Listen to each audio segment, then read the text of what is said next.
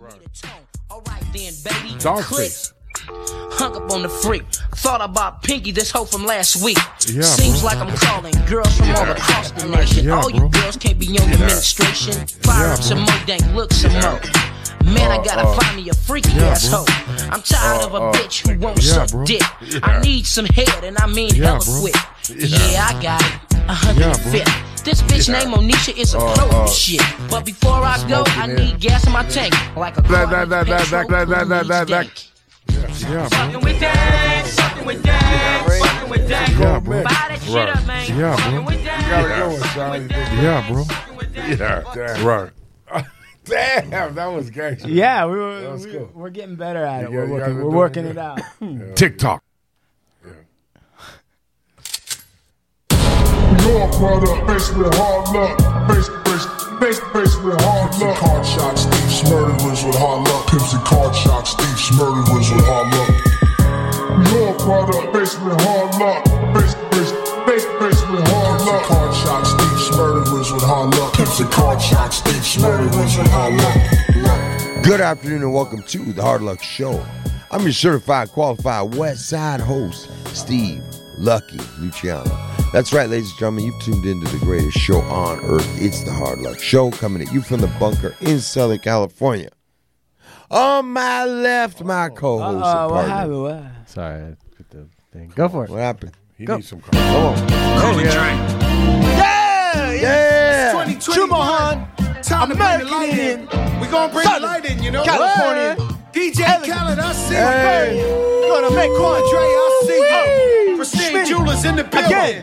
El Character. Boogie, Lorena. Assassin. Relish the fly. Live. Wow. Fired up. Come on, wake the fuck up. Let's go. Hit that bait. We ain't old up in here. This ain't no old folks home. Ain't no retirement. This ain't Skinny and Bizarro's bedroom. It's time to get up. Get yours. Let's go. Straight savage when I got my 50 on. Do Come the on. say when it's a deli on. She got a man and he stuck in the feds. Said he gon' kill me cause she up in my bed. We wear chains that are psyched and knocks. Only G7s when the flights apart. Fired up. Pesos and turks and cake goes. Dapper dead on the first to break those. Now back to cake goes. Throw your rollies in the sky. My Yeah. West Yeah. Side. And on sound, oh, Blue Eyes. Sean Lewis, certified audio professional, engineer for the Hard Luck Show. West.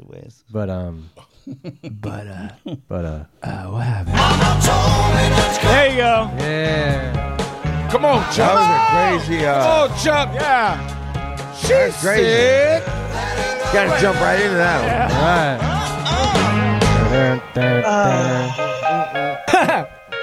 Open up the windows. Let some air up in the room. Look, man.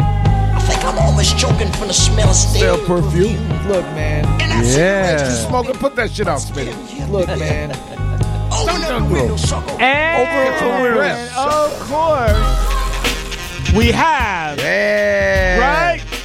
Family. Live and direct from Hollywood, California. Full effect. Undiluted. Full strength. Uncut.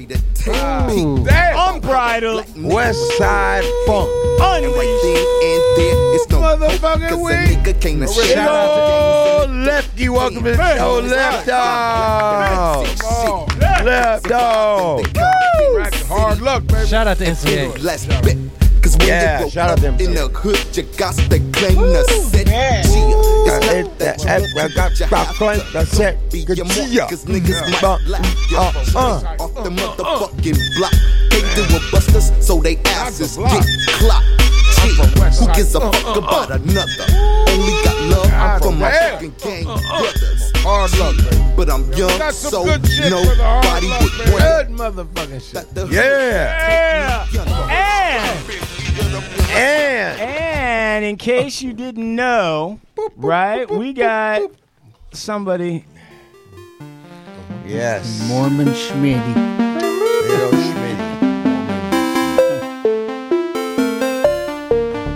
Schmitty is a guy. Where are you getting this music from? It's like K-pop shit. I want a popsicle. Mud cake. Taco Bell. Oh my God. Del. This is great, man. McDonald's. I had the Big popsicle glitter. for Oreos. Ham and cheese. Is that chocolate? Oh. If he was a cartoon, that would be the music. Oh, bro. that minute. Is that chocolate con? Hey, Schmitty. All right, everyone, calm down real quick. Schmitty. I want you to just take in this music and freestyle right now. Go. Schmitty. Oh, you mean rap? Oh, Go. God, Come on. Anything. Just go. Interpret. Just Sing, go. rap, Sing. whatever. Go. Okay, I'll One. sing, I'll Go. rap. Go. Get on with that crap. Oh, God. I'm only a one-hit wonder. I can't help myself. It's your floor. It's your Come show. on, Schmidt. It's your show, Dance Smitty. lines. Go. The Bring it, dance Schmitty, go. lines. I'm tired. I don't know what to say. Trip. My name is Schmitty and I don't have ability, but I make a lot of money on disability. Looking for some snacks, looking for some treats. Please Hunting come for over some here and squeeze my little teats. How about my knee cookies? is hurt, my back is out, but that doesn't mean that I don't go all out. Hey, and we're camping. And you bring the grease, all happy there. It's like forgot eating myself. Wheaties. I'm Big Schmidt. Okay. All right. Juman was really I'm going displaying his crazy. skills there. They got love for you, Smitty. How can you even dance to that? I don't know. Oh, there's a way you could dance to that shit. Oh, I know. Yeah, but- he had a sherm stick. and I he have to danced learn over it. his Smitty, did you ever smoke Sherm? Oh, yeah. You smoke PCP? Yeah? For real? Yeah. I And have a Smitty lot of smoked Where'd you that get butt it at? naked. Did you ever get butt naked? Did you take your clothes off? Well, Yeah, he did. Because I used to had a take my girl I clothes did off when I late- smoked later sherm. after. How about those I'd take motherfuckers my that would hold clothes the off. tree and rock? Oh, yeah. Oh, Up and yeah. down. That Sherm was a motherfucker, man. Hey, man. I got to take my clothes off. Why is we used that? to What- dip them and put them in the It freezer. makes you call, you call You butt had to naked. put it- 'cause a lot of come people on. Why? get naked. You had Because to. you have to. It feels like it's like you got to get it off. Yeah, like you yeah, can't yeah. breathe. But is it like a good feeling when you get it all Yeah. off? Yeah. You're like, yeah. "Ah." Yeah. And That's you're why like, you do it. Do you think weird thoughts like, why don't we just live like this? Yeah. Like, Of why course. can't we just exist? Yes. But before you can go too long onto that, you're like trying to eat like a tire off of a bicycle. Yeah. When you start wondering, what are you doing? You know, That looks like like liquor. go crazy. Yeah, exactly. Like weird, crazy shit. You're bro. right, yeah. What's the weirdest thought you ever had on Sherm? Or PCP or whatever? I don't even know that I can put it together, but it was like, you know, so I watched somebody eating a bike tire, trying to Yeah. eat a bike tire because they thought it was licorice. So that would go to like, you know, I've thought things like everything was animated. Whoa. Yeah, it was good. Yeah, like Back I in was the- animated and everything was Before they animated. started- and I was like plastic and everybody's plastic. And I've had shit like that. Then I've had shit like where we're all like dough and like marshmallow cartoons. And nobody's really real. Things are moving and you like look It and was you're a- like, it was fucking a- stop. But deeper, this isn't just like where you sit there and it's like acid trip. Right. PCP Yeah. has you actually like In it. squeezing and feeling shit. And it's all like soft and like like, you know, it's like it has you in it. You know what I Yeah. mean? You're not sitting back like Like with you're distance. in the motherfucker, Yeah. in it, doing it. How long does it last? Oh, no, I maybe. mean, no, hell no, no. not First no. off, You- no, you like could be fucking, out. you'd be out for like 6 hours, 10 Yeah, hours. for a minute. Oh, yeah. And then the next, now here's the crazy thing about it is you can hit a point where you hit some shit that was either too potent or you smoked it too many days in a row, and you leave it alone for a few days, and when you light up a cigarette or weed, any kind of Smoke. inhalant, any Yeah. kind of like, you know, you'd start feeling all the fucking symptoms of you get high again. yeah. It's Have you ever- weed especially. You smoke. Hey, you ever have that where Like you a flashback. left you left the urim alone, right? But me then hear. for the next few days after you didn't smoke sherm, if you hit a joint, you'd get high over again. I tell you, man, I knew this dude, man, and let me tell you a story. So there was this dude. He was from the 30s. We were in juvenile hall, and we were told, like, you know, this dude, he was a Crip. His name was Ham. He was from the 30s, right? He was Ham. a little bit Ham, Ham. He was a big dude, man. Big dude. So we were up there in ENF. We're in the unit, and every Saturday when our parents used to come, it was a contact visit. My mother used to give me like a half a pack of Pall Malls, non-filter, 4 or 5 10-milligram Valiums, a few joints of weed, and we would get this in with a lighter. And we were juveniles. We were young, so we would get this shit, man, and come in, and then all the Crips would make, like, they let us know, anybody who got tobacco, do not give Ham from 30s, don't give him no cigarette. And every time he was one of them dudes, when you walk by, he'd be like, hey, let's say, like, he'd always hit me up. I knew not to give him no cigarette. Somebody slid him a cigarette, man. They slid that fool a cigarette, and when the counselors went down there to do something, to counter check, and our doors were always open. They would open your doors in the morning because there was no bathroom in Central Juvenile Hall in the newer buildings that they built, ENF, L&M, and all those buildings, G&H. There's not a bathroom, so you used to have to open your door and raise your hand to use the restroom. So when the counselors went down there, they gave Ham some fucking cigarette tobacco. He would flash back, and he fucking hit that cigarette. It was a piece of little, because that's all we would get was non-filters, or we break the filter and smoke. So they threw him a cigarette. He hit it, and he fucking rushed out there, and he fought. He, like, knocked out one of the counselors and fought the counselors behind him hitting that cigarette. He would have it would have flashback. He would righteously have a flashback because back in those days, in the early 70s and late 70s, there was a lot. We had the dominant drug for the neighborhood and the gangs we were from. It was PCP. I'm going to tell you right now, the last time I used PCP, I felt the weed smoking and high over for like a month, bro. Not even a couple days. A month. And the other thing that happened off PCP that's crazy is that ever since that time, anytime I climb up on a ladder, once I begin to get a little bit high on the ladder, everything starts like like I vertigo. get labetite, I get vertigo. That's and good I never shit. had that. And it only happens when I'm up on like a high, and it came from that fucking Sherm shit. Wow. It all came as a result of that. It wasn't like that before. Not at all. No. That came from Sherm. Like if I get anywhere really high, Yeah. it'll start like I can't climb way high up on a ladder. Like how many rungs? 1, 2, 3. Like I start going up about anywhere over a floor, and it all starts spinning. What about steps? And you go up the steps? Not the steps. It's got to be something like climbing up something. Man. Or if I were to come to like the edge of something. Dangerous. Well, I mean, that kind of naturally happens. Though. I mean, what's the weirdest headspace? I said my Sherm story on the show before. I smoked some. Yeah. I was living down there in Playboy's neighborhood off of Fedora and 11th or 12th, below Pico. Yeah.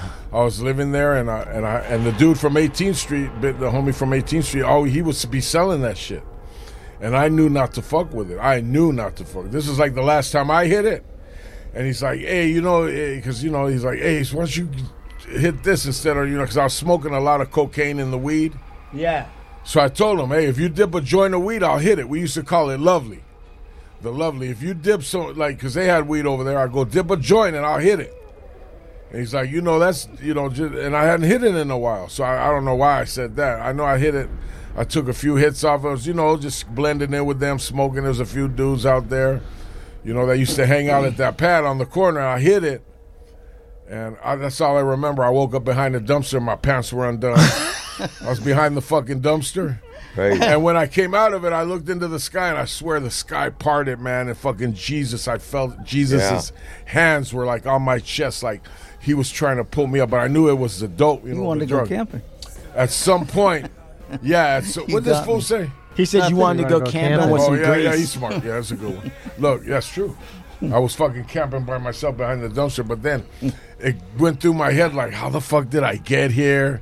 Like, I don't remember nothing but hitting the joint a few times in the yard. I was like 3 blocks away behind an apartment building, behind this dumpster, seeing I hallucinated. Yeah. The weed, you can't, that's like two things. You're putting a drug, a chemical on some weed, and when you mix it, and even like, this was like 1992.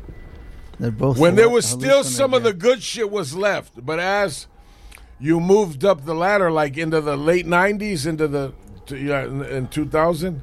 They started doing shit to like what they're doing to the meth nowadays. They're fucking adding weird shit. They fucked the water up, because I even went one time. I took a trip with me and my homeboy. We went down. Hey, let's go check out how it used to be down here. So we rolled down there to where my homeboys used to live off of Peru, and Aranaby and Compton, and we went down there. And I seen this old dude that I knew for many years, and I hit him up. I go, "Hey, are you still in the game?" He's like, "Yeah, but the water ain't the same." I'm letting you know, I'm not getting it like I got it back then. This shit right here, I don't even fuck with it. I'm talking about dudes that had product, the PCP, and smoked it. Like they used it themselves. Yeah. Now they're just selling it because there's always gonna be. It's like the Grateful Dead. They're always gonna be a fan base. Right. There's always gonna be some people that like PCP. Right. They're always gonna like PCP. Sean, what's the weirdest head trip? He's tried it. Yeah. You've tried it, Sean? No, I never smoked. But what did you do? What's the weirdest most? You did shrooms and something else. Yeah, one time I took some shrooms and went to a underground warehouse type thing. Man, I thought I was gonna die. Did you? Yeah, and I had like accepted the fact that I was gonna die. How many times have you accepted the fact that you're gonna die, Big Let? Like in a weird drug space where you're like, "Fuck it, I guess I'm gonna die." It happened a few times. Steve? A couple times. Where you're just like, "Fuck it, if I'm gonna die, it's just gonna have to happen." Yeah. I can't worry about it anymore. Yep. Yeah. And that's where you were at? Yeah. It's crazy. Yeah, he told me about Sean. He doesn't even really remember, but Sean was like, "Yeah, bro, and I went to this thing and I finally understood good and evil." Oh, that was a different time. Oh, that's a different time? Yeah. Sean said that he got so twisted out on fucking like ecstasy and LSD or something. You've tried ecstasy? Oh, yeah. What is that? He thinks he's done too much ecstasy. Oh, for sure. Done way too much. He says he can't remember shit because he did so much ecstasy. How did you do it? You drink it with orange juice? It was back in the 90s, like when you would get like pressed pills. I remember. So like Mitsubishis or whatever. They're putting everything in that. There's probably PCP in that, huh? Right. There was definitely speed in it for sure. Because it was hard to go to bed. Yeah, it was. Do they say that if you get good ecstasy, you could like touching and being with a girl? Does it make you like want to participate in that type of activity? Oh yeah. Oh yeah. So it's 100%. Like fucking speed then. It's a but I didn't really get good MDMA until it started becoming powder form. Right. And then it was like, you would get like the pure shit. But man, I mean, we did all kinds of pills, pink pills, blue pills, anything. Right. Yeah. I heard the good old days. The ecstasy, the first time you take it, you're hooked. No, I wouldn't say you're hooked. It's just fun. Oh, yeah? It's just fun, yeah. But the time that he's talking about is I took LSD. It was the first time I had ever taken it, and I was at Candlestick Park in San Francisco, and I took one and nothing happened for like an hour, and so I took the second one, and then all fucking hell broke loose. It was just fucking crazy. I had to leave. Yeah, and you can't turn it off. Oh, yeah, you can't turn it off. What happened with Monster Kody? Reports are coming. Here we go. I got AKA Monster Kody is reportedly dead at 57. Shakur was a notable member of the Crips gang in Los Angeles who went on to become a motivational speaker and revolutionary thinker. News of Monster Kody's death began cropping up on Twitter this afternoon, June 8, most especially so that's within about Staples, a week. That's about who has a ties week with ago, the Crips 4 days ago. organization, posting condolences in honor of Shakur. Others began following suit and the news began to spread. Shakur was born Kody Dejan Scott on November 13, 1963. Sean read his book, Monster. Yeah? I did, yeah. Like way back in the day. Right. Back in like 99 or 98. Something like that. And what made you get that? How did you find out about it? My buddy gave it to me. Tone Capone? Yep. Tone Capone, dude. This dude was a real weird fucker. He was one of those guys. He was one of those dudes that, like, if you were walking with him on the street, he'd want to try to start shit with cops. Yeah. Like, nothing's going on, and he's... Oh, I'm going to beat somebody like that up. Nah, listen. So Tone Capone got the book, and he said, you got to read this? Yeah. All right, and you read it. What's in the book? I mean, I can't even remember now. It was so long ago. I mean, and, you know, there's. You got to understand. Hold on. Shumahan, you've never read the book. Listen, I've never read the book. I'm going to go. How long are you going to be in this office? I'm going to go to Barnes & Noble, and I'm going to purchase that. Don't do it. I'll just get it on Kindle. Get it on Kindle, bro. All right, check it out. Look, listen. You got to understand something. In this apartment that I shared with Sean back in the day, he's a gentleman now, but back then he was a real knucklehead. Mm-hmm. I never seen him with a book. Ever. Mm-hmm. Ever. The closest I saw Sean with a book was a giant 3-ring binder menu where we were trying to figure out where to go for lunch. And that was it. That's true. Right? Yep. And so then he's walking around with a novel and everything, and it says Monster on it. Right. And I'm like, what's it about? He's like, oh, dude, this is about fucking real gangster shit. Right. That's what he was telling me. You don't remember anything about that? I don't remember anything about. I mean, I remember I read the book, but I don't remember anything about it. How's that? How do you read a book and not remember anything, dude? How does that happen? That book came out. Some people, that's what happens to them. That book came out many moons, man. It came out. I think it was written in 92. He published. Well, 92? That wasn't the first book. Yeah, 92. It wasn't the first. I have the opportunity of doing a lot of time with Monster. Wait a minute. So Big Lep, you did time with Monster? Don't act surprised, bro. I mean, I didn't know you did time with him. That guy. I didn't know you did time. I didn't know how much you knew. How much did you really know that? Me and Kody, man, he didn't like. First of all, for the record, I want my condolences to Monster Kody and to Kody Scott. I shouldn't call him Monster. You know, because a lot of people don't know this. Some people, he didn't like to be called Kody. You know, when he was young, he didn't like that. He had to call a lot of people that knew him. And he had I'm pretty sure he had because there's Big Monster and Little Monster. So people used to get those two guys, brothers, confused. With the relatives, the way they're related. But I want to say something before I say something, because this right here, however you're gonna put our show up, whether it's a picture of him, a lot of people are gonna venture out and go into like coming on here and saying, well, if they're talking about you know, people are very sensitive when it comes to in this area. There's very sensitive people when it comes to this area of acknowledging the individual who we were acknowledging. I just want everybody to know that from my heart, it comes with if I'm expressing anything about this individual, it's basically of my experience that I've experienced with him, and on a few occasions I have had the opportunity. We were doing time at a young age, and I started off doing time, like I had mentioned earlier, in Central Juvenile Hall. East Lake Juvenile Hall is actually where I was started at a young age. I was going through there. There's a lot of reputable individuals. So some names I can announce, and some names I'm not going to announce. It doesn't matter. Around this time period, if you're a listener and you're older, you're my age, I'm 57 years old. So around this time period, if you were in that situation that I'm explaining in Central Juvenile Hall, we were fighting, back in those days, I was fighting GTAs, burglaries. You know, I was growing up as a gang member, kid, thief, and I had to do a lot of juvenile hall, a lot of state YA time. Mm-hmm. And I met Monster in the unit E&F. Blackburn was a counselor there. There was a few, I forget the other guy. Blackburn was one of the main counselors. And he kind of like, everybody that was in that unit was on their way either to youth authority or state prison. That was the big boy unit.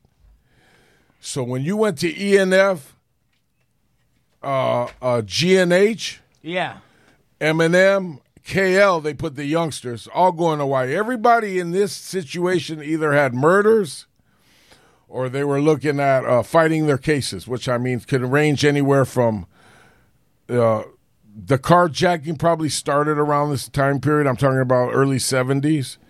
Anyway, Monster was fighting some murders. He was fighting the things that he wrote in that book. What I mean, so go ahead. I was going to say,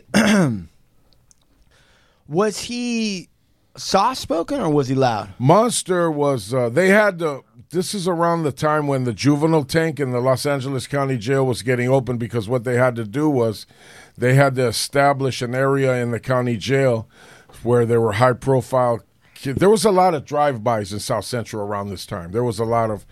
You know, you guys do the research. I mean, anything that I'm speaking on is already known. it's already a public access. Like people are on the computer. You can already access what I'm about to talk about. You're not revealing anything. I'm not, so I don't want somebody to be like, oh, you're up on the fucking microphone. There's individuals that will get at me like, hey, you're gaming up the community too much on what the fuck's, how it was. And you're a Southsider. Like, how you going to voice on a Crip? Right. And I need the listener to righteously know that when I was doing my time as a youngster, I was doing my time amongst Crip gang members that are like monster status, not Raymond Washington status or Tookie. They're a generation above me. That's a decade.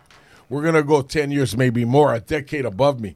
So Monster is my generation. So if I'm voicing anything on Monster, it's basically on my personal experience running into him and knowing him. Right. And knowing, and he was a soft-hearted dude, man. He had a good heart.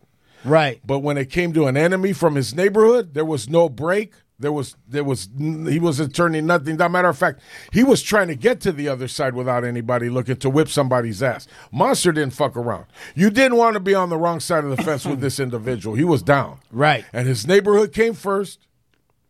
He was all about that neighborhood, and he knew how to write. He could write. He got his game in the writing game. He was taught by the individuals who taught. We watch and we copy how other homies wrote on the wall. He had his name all over juvenile halls, and he had it all in the Hall of not the Hall of Justice, but the Criminal Courts building, which is on 210 West Temple Street. His name was carved into everything. He was fighting a lot of time, man. I remember when I met Monster, he was fighting life. Behind some, because if you read the book, you'll see public access. Right. On Western, something happened where the girls set him up and they took him over there on Western and they ran up on him. Well, I don't need to mention what neighborhood. People know what neighborhood I'm talking. We don't have to say any neighborhood. Right. Ran up on him and they almost killed him. They did him like me and Monster have two similarity stories. Monster got shot how many ever times? A lot. They shot him. They almost killed him. They pumped a lot of lead into him. The girls set him up. Boom, they shot him. Right. And me at a certain time, I also got shot the same way, stealing drugs from a rival gang member. Right. Right. So Monster was a line pusher for his neighborhood. I see some places, I'll voice on this if people want to react or leave messages and say that I'm out of line saying this. As far as him being a co-founder of the Crips, I don't really want to venture off into that, but because there was other co-founders above him that influenced him. Right. And if you go to Kev Mac video, shout out to Kev Mac. We're going to give Kev Mac, because Kev Mac is kind of like, they're more accurate. If you guys want to do history or research on any of how the Crips and what they're all about, he even has some cool bloods up there, like Frog from Bounty Hunter. Me and Frog, I knew Frog from the joint. A lot of these Crip dudes I did a lot of time with. Right. So basically their structure, rank and file, they go with rank and file, their structure like military. And Monster was he was a militant, man. And I seen that in him at a young age. Like, cause I listened to him when he would talk, I would listen, and I'd be like, I want to be like I want to say I want to be like Monster. But if I'm from a neighborhood and I'm from a gang, I need to follow in the footsteps of people who are going to uphold their gang before anything. Did he have a quality about his personality that you? Dude was down, man. He was the type of dude that would crease his shit. And he would come out, and he would his shoes would he's a type of Crip that he would come out of the car, his shit would be on point. He would wear the OG shit, and that's a generation that these youngsters need to know that they're not following today. The youngsters that are listening to this, that want to get knowledge, you guys ain't following the generation we followed. Hell no, they right, Lucky? We followed the generation. And I want to say, oh, well, you know what? The Raza in the East LA, we originated first. Yeah, that might be true, but also there's a lot of brothers, I give them their props, because we kind of like their little style. They wore the house shoes. They put the crocus sacks on. They had the Basilinos, the cords. Everything was pressed, man. Yeah. So we all had similarities to how we function as gang members. We need to bring that. A whole different era. Right, we're talking about a whole different era. So if you're young and you're tripping that I'm talking on somebody and you got a problem with that, to do your math, check the resume. Because I You don't what? want to go back on no paperwork because we ain't living that lifestyle. Hey, listen, today, right? you know what's We're not interesting? politicking. Listen, it's interesting what you're saying because I was talking to on Thursdays at noon. I got Hard Luck Tribal Council, Right. and it's special listeners that listen to the show, diehard fans. They come on, they interact with me. Sometimes Old Blue Eyes comes on. Steve's gonna make his appearances when he can or This whatever. week. Right, this week. Right. And so. And a lot of times we're like collecting ideas for the show, talking about the show, what's working, what's not working, blah, blah, blah, right? Exactly. One of the guys, Daniel Marsola, he works as a maintenance in the high schools here in California. Right. Okay. All right. He said, listen. All right. Listen. Okay. That's good. Listen. All right. Here we go. Shout out. Hey. Shout Daniel. Yeah. Daniel. He listens. He does. He's Amen. huge. Thank you, Daniel. But he said the thing that he's been tripping out on lately is he said that the schools are way race segregated more now than he's ever seen it before. Right. In the high school, he's saying that whatever the races are, I don't even say who they are. That's crazy. But he's saying he's never seen it like this. It wasn't like that when we were in the hall. Yeah.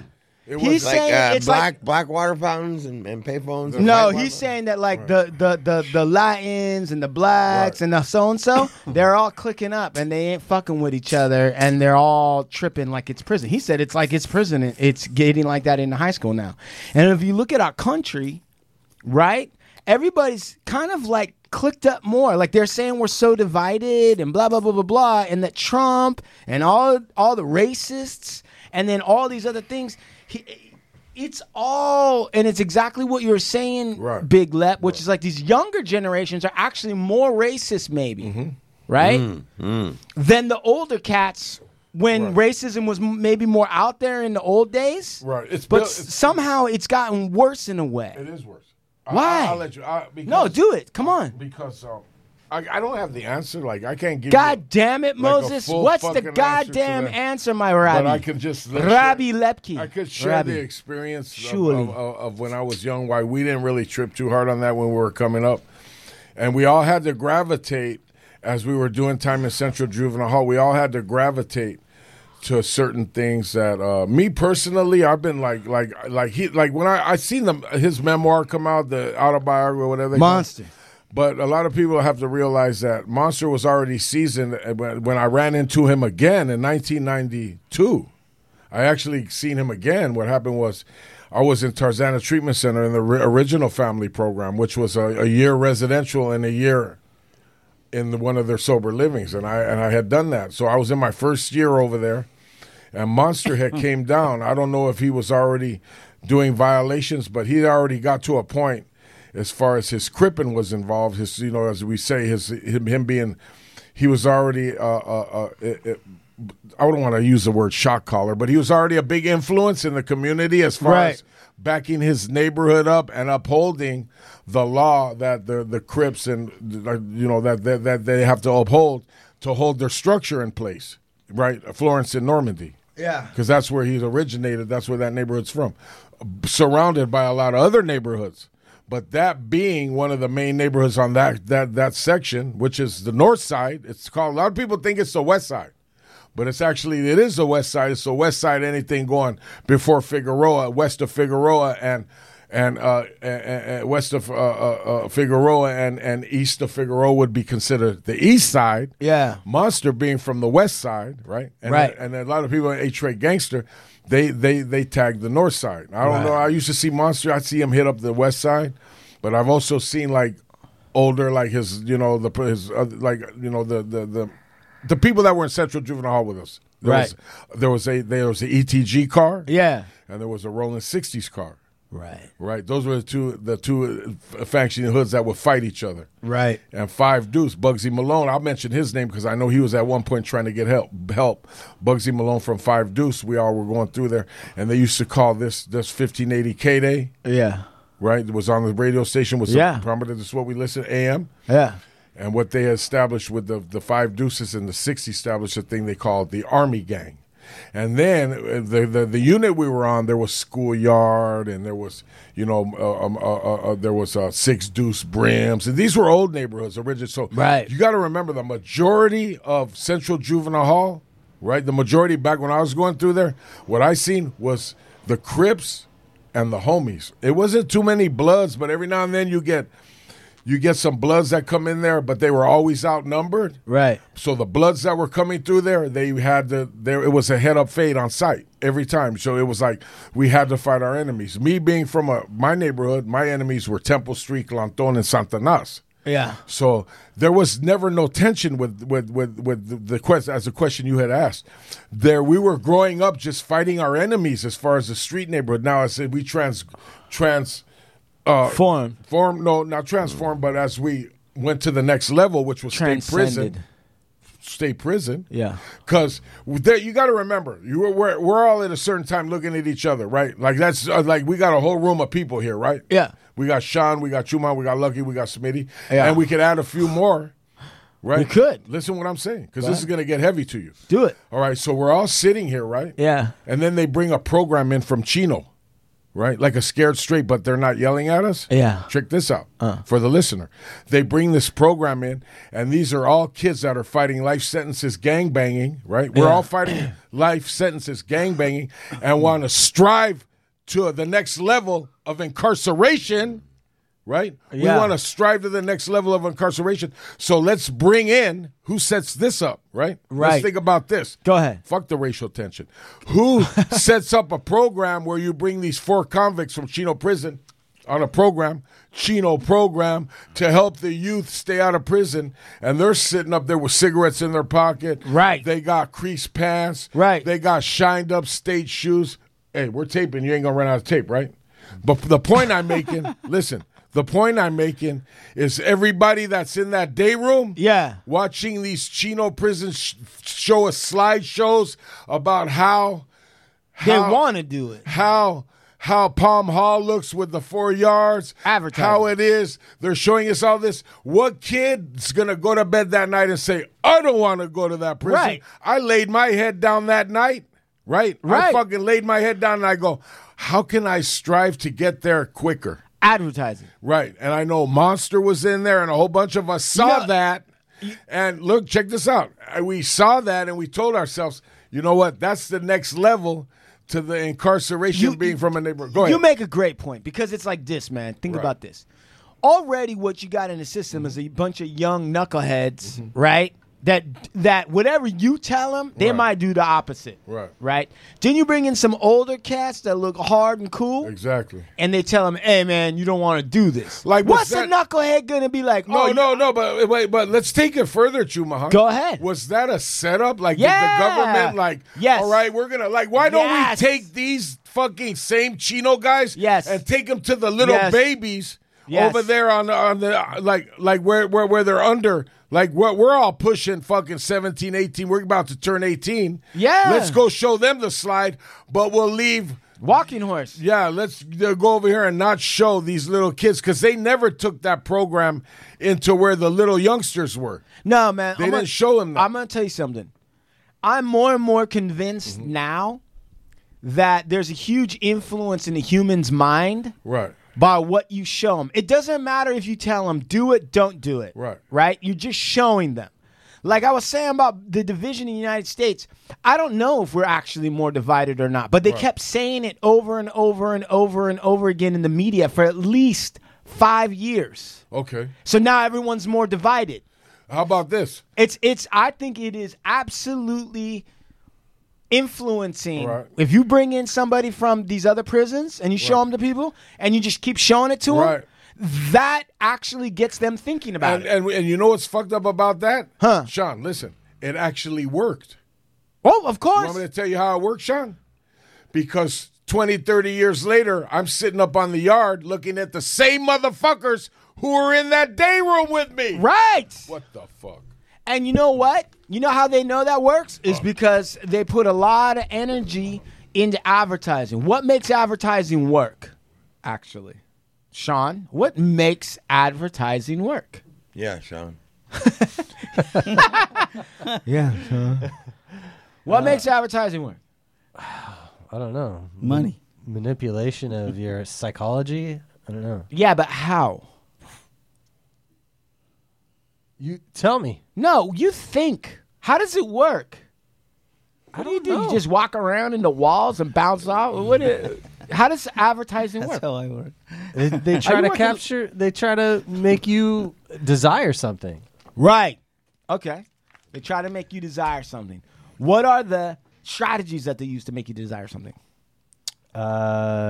Showing you images of like life is on the other side of the fence. That's that sort of thing. I don't know. Okay, so look this is what I'll say. You're asking him how you make advertising work, and he ain't came out with a good statement. He's like, I don't know. Advertising works when you sell beds, bro. No. Listen. Advertising, the way advertising really works. Yeah. That's right? the addicts model. We're not talking about addicts. Listen, go ahead. The way advertising really works, like for instance, you look at those drug commercials, right? And they're on. How often are drug commercials on? I haven't seen none recently. Okay. How often are drug commercials on? All the time. All the time. How Really? often? Yeah. How often are car insurance commercials on? The new drugs. All the time. The ones they have with weird names. Car insurance. Right? All the time. The General, Right. Geico. The General, yeah. Right. Too many of them. Sperm Masters, whatever Right, it's called. right. Right. Okay. Sweet James. Right. Oh, I fucking hate that Who guy. is he? He's a fucking lawyer. He's a white guy in L.A. that thinks he's black. Yeah. So, but the point of the matter is that the way advertising works, Sean, is that it's not that it makes you desire it, because when you've seen any of these advertisements for the drugs like Silicor and Farrakhan and all that other shit, do you actually believe? I got it for you. Do you actually believe that life is really going to be like that if you take their drugs, those pharmaceutical drugs that they show you, like the old couple and the guys, they're happy again and all that other stuff? A lot of people do. A lot of people do, brother. They do believe it, and I think there's also a lot of people that are by default, or I don't know, they're in a position where they gotta have something to believe in. Well, and I think advertisers play on that shit. You know what? You're right. They do have something that they need to believe in. But I'll tell you something. I don't think that they do. I don't think that they buy it. I think maybe there's some people that do. But I think that the way advertising really works is it just keeps it front and center in your mind. You're constantly reminded about it, and it becomes a reality because it's constantly said to you, and it's constantly there, and it's always available. Once it gets like that, it stops being about a decision and it starts being about, this thing is a real thing. Well, how do I know? Because it keeps being put in front of me time and time again. It's repetition. Right. Rep-a-fucking-tition is what makes it happen. That's why people can know it's a commercial. No, that's not really like that. Right? And yet somehow they wind up using the product.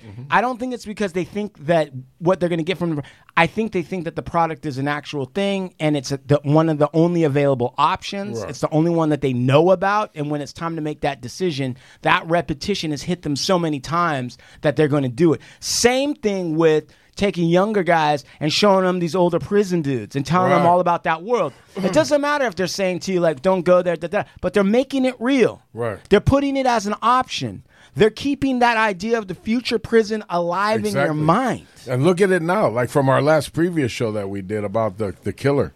It's like where do we stand today? We stand. I always learn from Wayne Garcia. Shout out my boy Wayne Garcia up north. Yeah. I have to shout him out because I learned, man. Like I tell you, these individuals got at me in the program. They're ex-gang members, wherever they've been, same spots we all been or haven't been. There's a listener out there that's like, what? Like a youngster might be listening right now, Sean. Like, fuck. I want to be down, man. I want to be in a seat to where I could preach about the penitentiary if I make it. Like, there's actually kids that are out there thinking, man, maybe I have to go put work in on my block. There's like, he's like right now listening. He's like, I could either go to school and get a college education or I could join the gang down here and follow motherfuckers and be a jackass. Right? What's easier to do?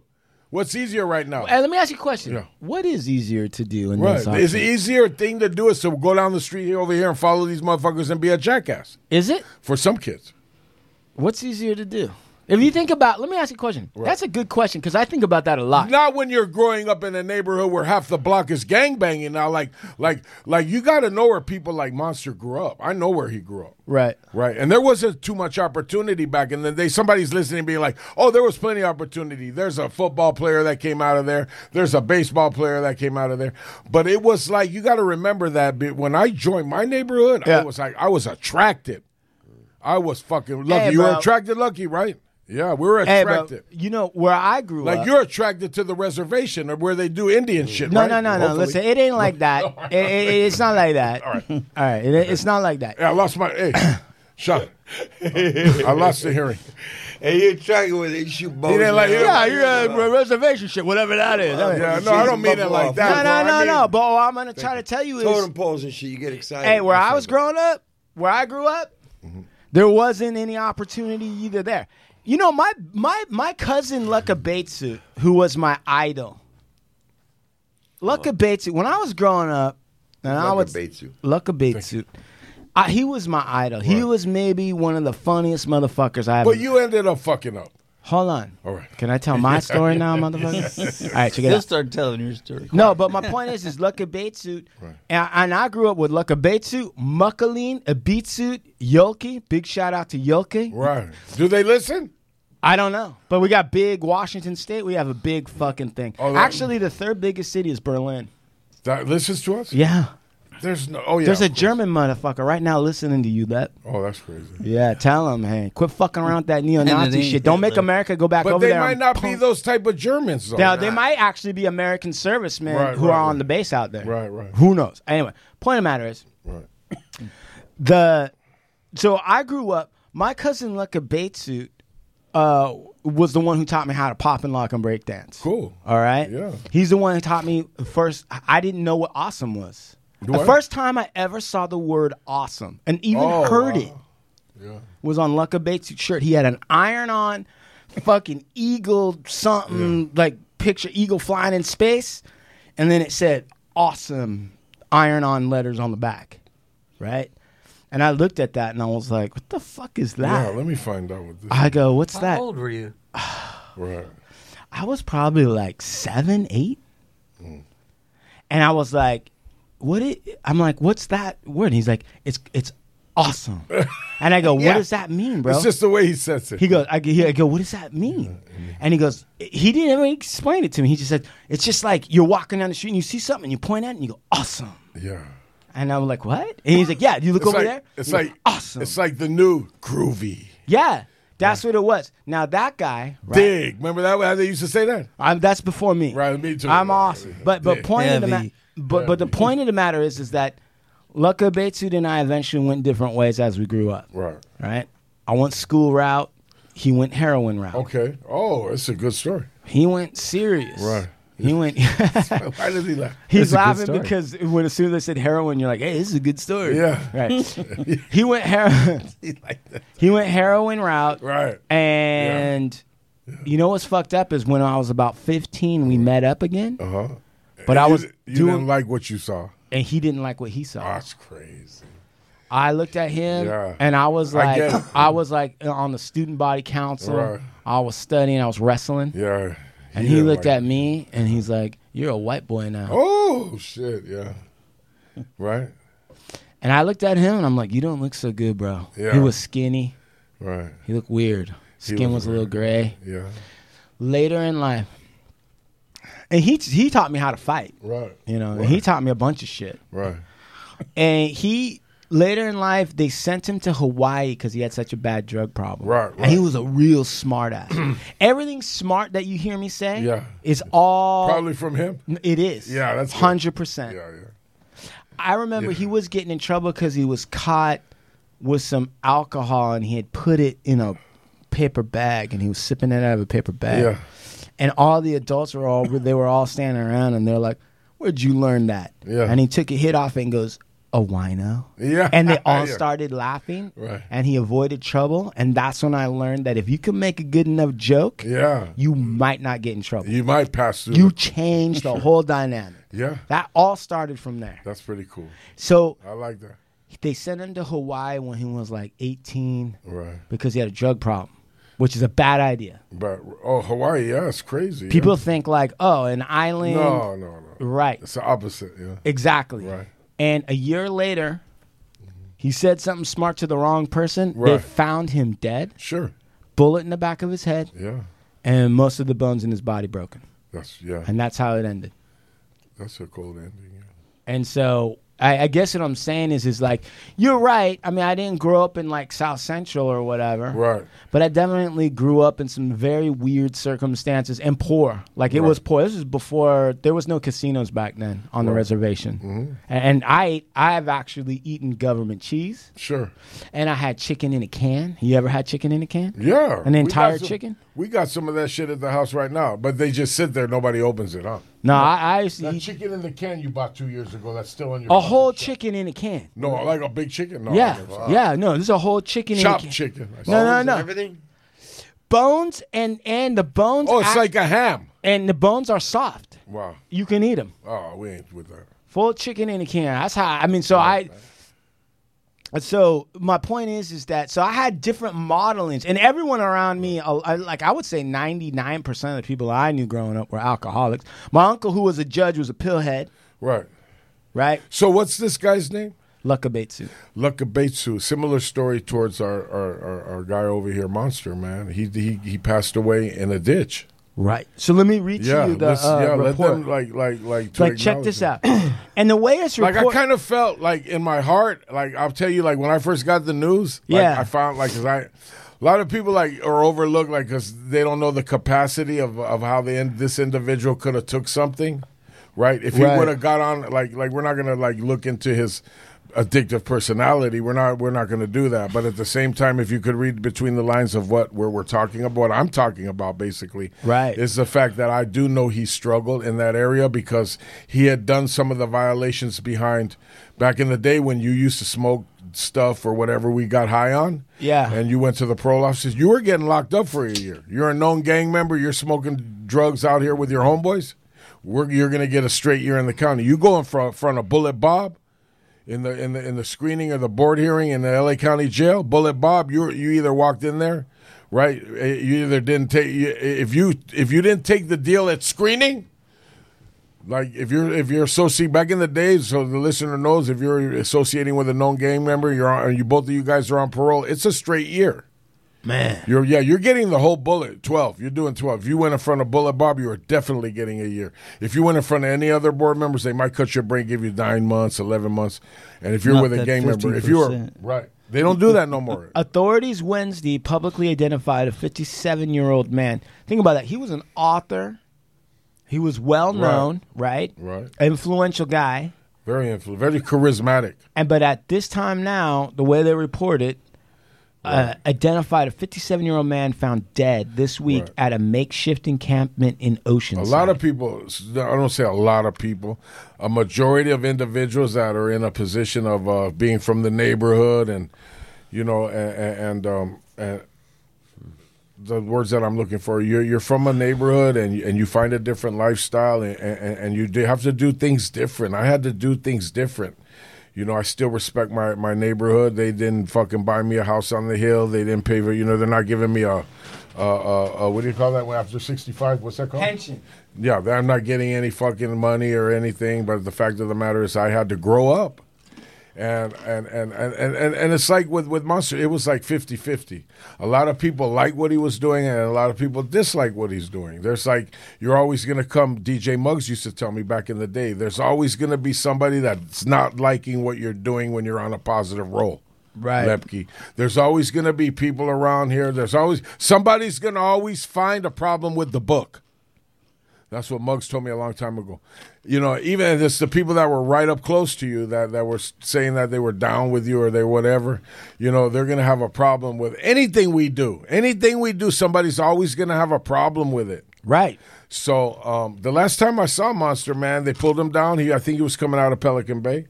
92, I think the bay was already built. And if it wasn't, I'm not going to do a history lesson and pinpoint times and situations that I do know. I was in the Tarzana treatment family. I was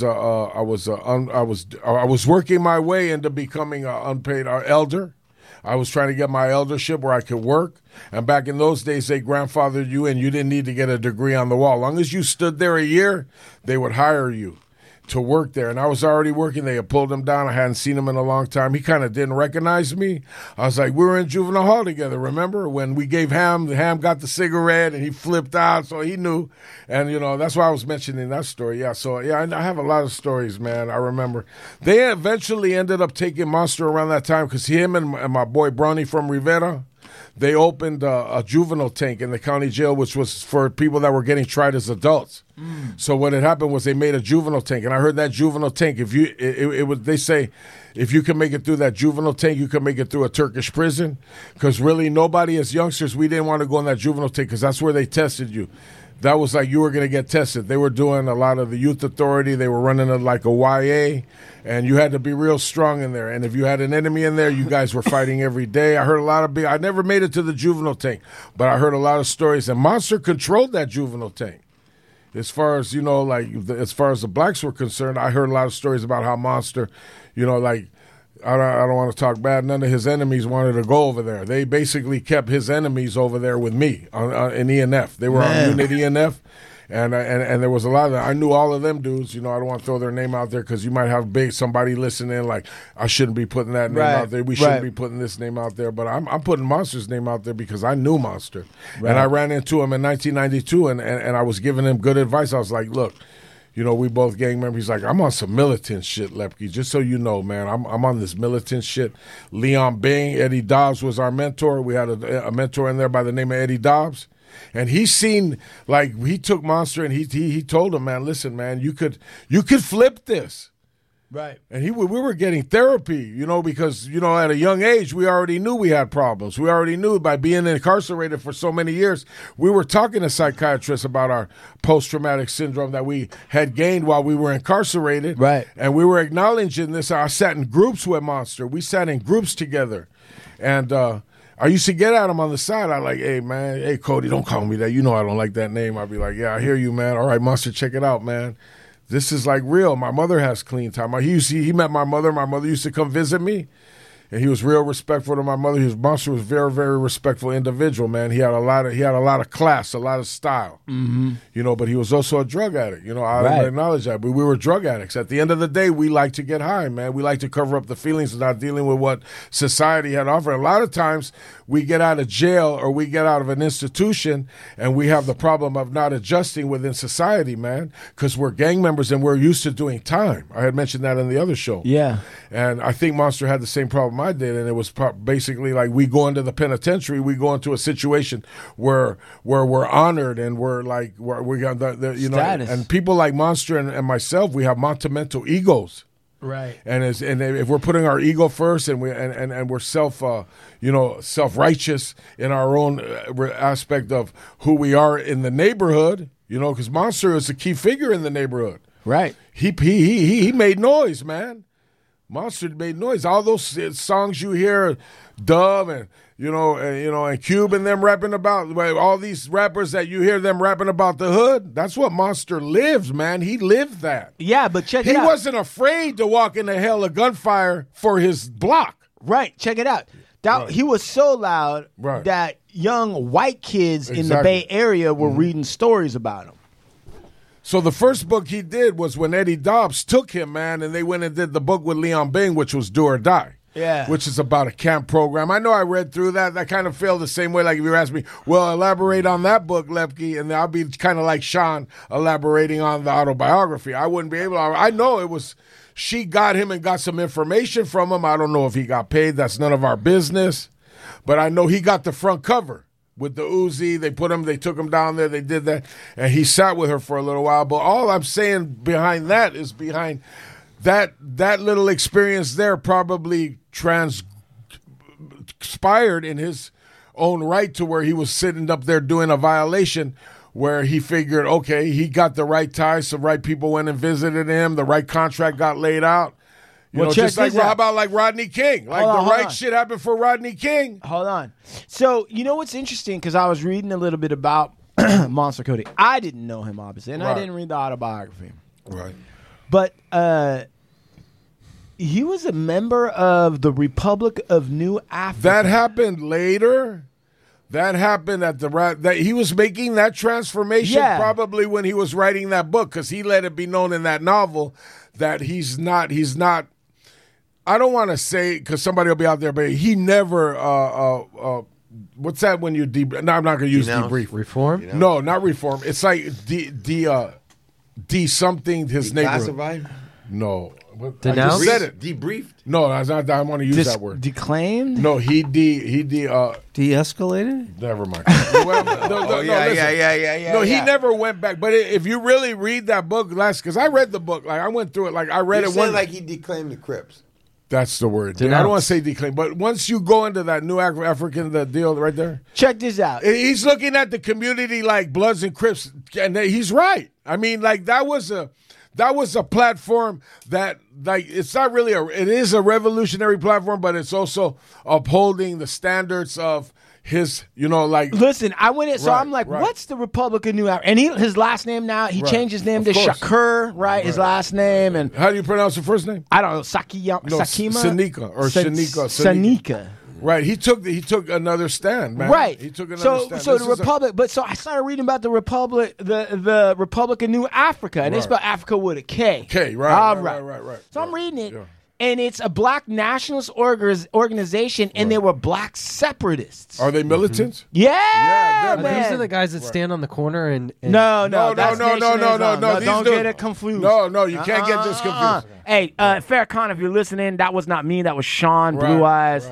I don't need to send the fruits of Islam over here to talk to me. But he was basically, Monster had Farrakhan behind him. But listen, what's crazy about, I'm not going to say crazy, but what's unique about New Africa, they wanted to take over the southeast of the United States. Like Georgia, Mississippi, Louisiana, like all those states, and turn it into black African states, black African American states. I can understand that. And they didn't imagine that. That'd be dope. Imagine that. And then, but of course, obviously that doesn't happen. And then at some point, a passerby, right, in Oceanside, and San Luis Rey River Trail at about 12:30 in the afternoon, broad motherfucking daylight. Yeah, it's hotter than hell. They look open tent, and it's Monster Kody just dead. Right. And they haven't specified exactly how he died. Right. But was that a homeless encampment area? Yeah, I think it was like that. It's called Lake something. Sanyika Shakur. Sanyika. So how did?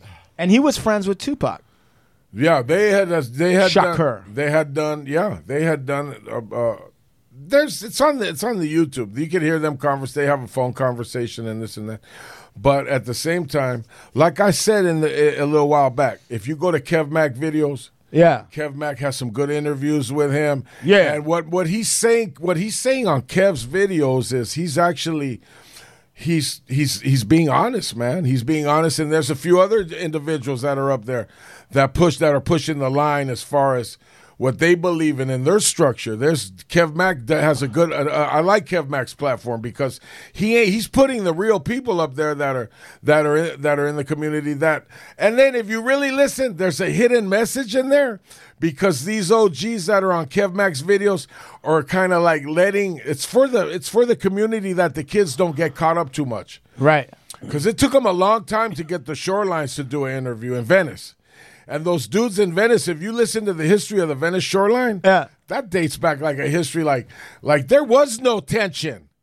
Like when the Shorelines and the Latinos and everybody got along, man. Like that's my point that I'm making on this show. Yeah. That when we were coming up in the streets, black, brown, whatever, even, you had white kids in the neighborhood that were cool. Sure. Like everybody lived amongst everybody. Yeah. Once we started going to the joint and doing time and being locked up in these facilities, it's like something happened in the process of that to where the authorities were looking at it like, how can we pit these motherfuckers against each other? Yeah.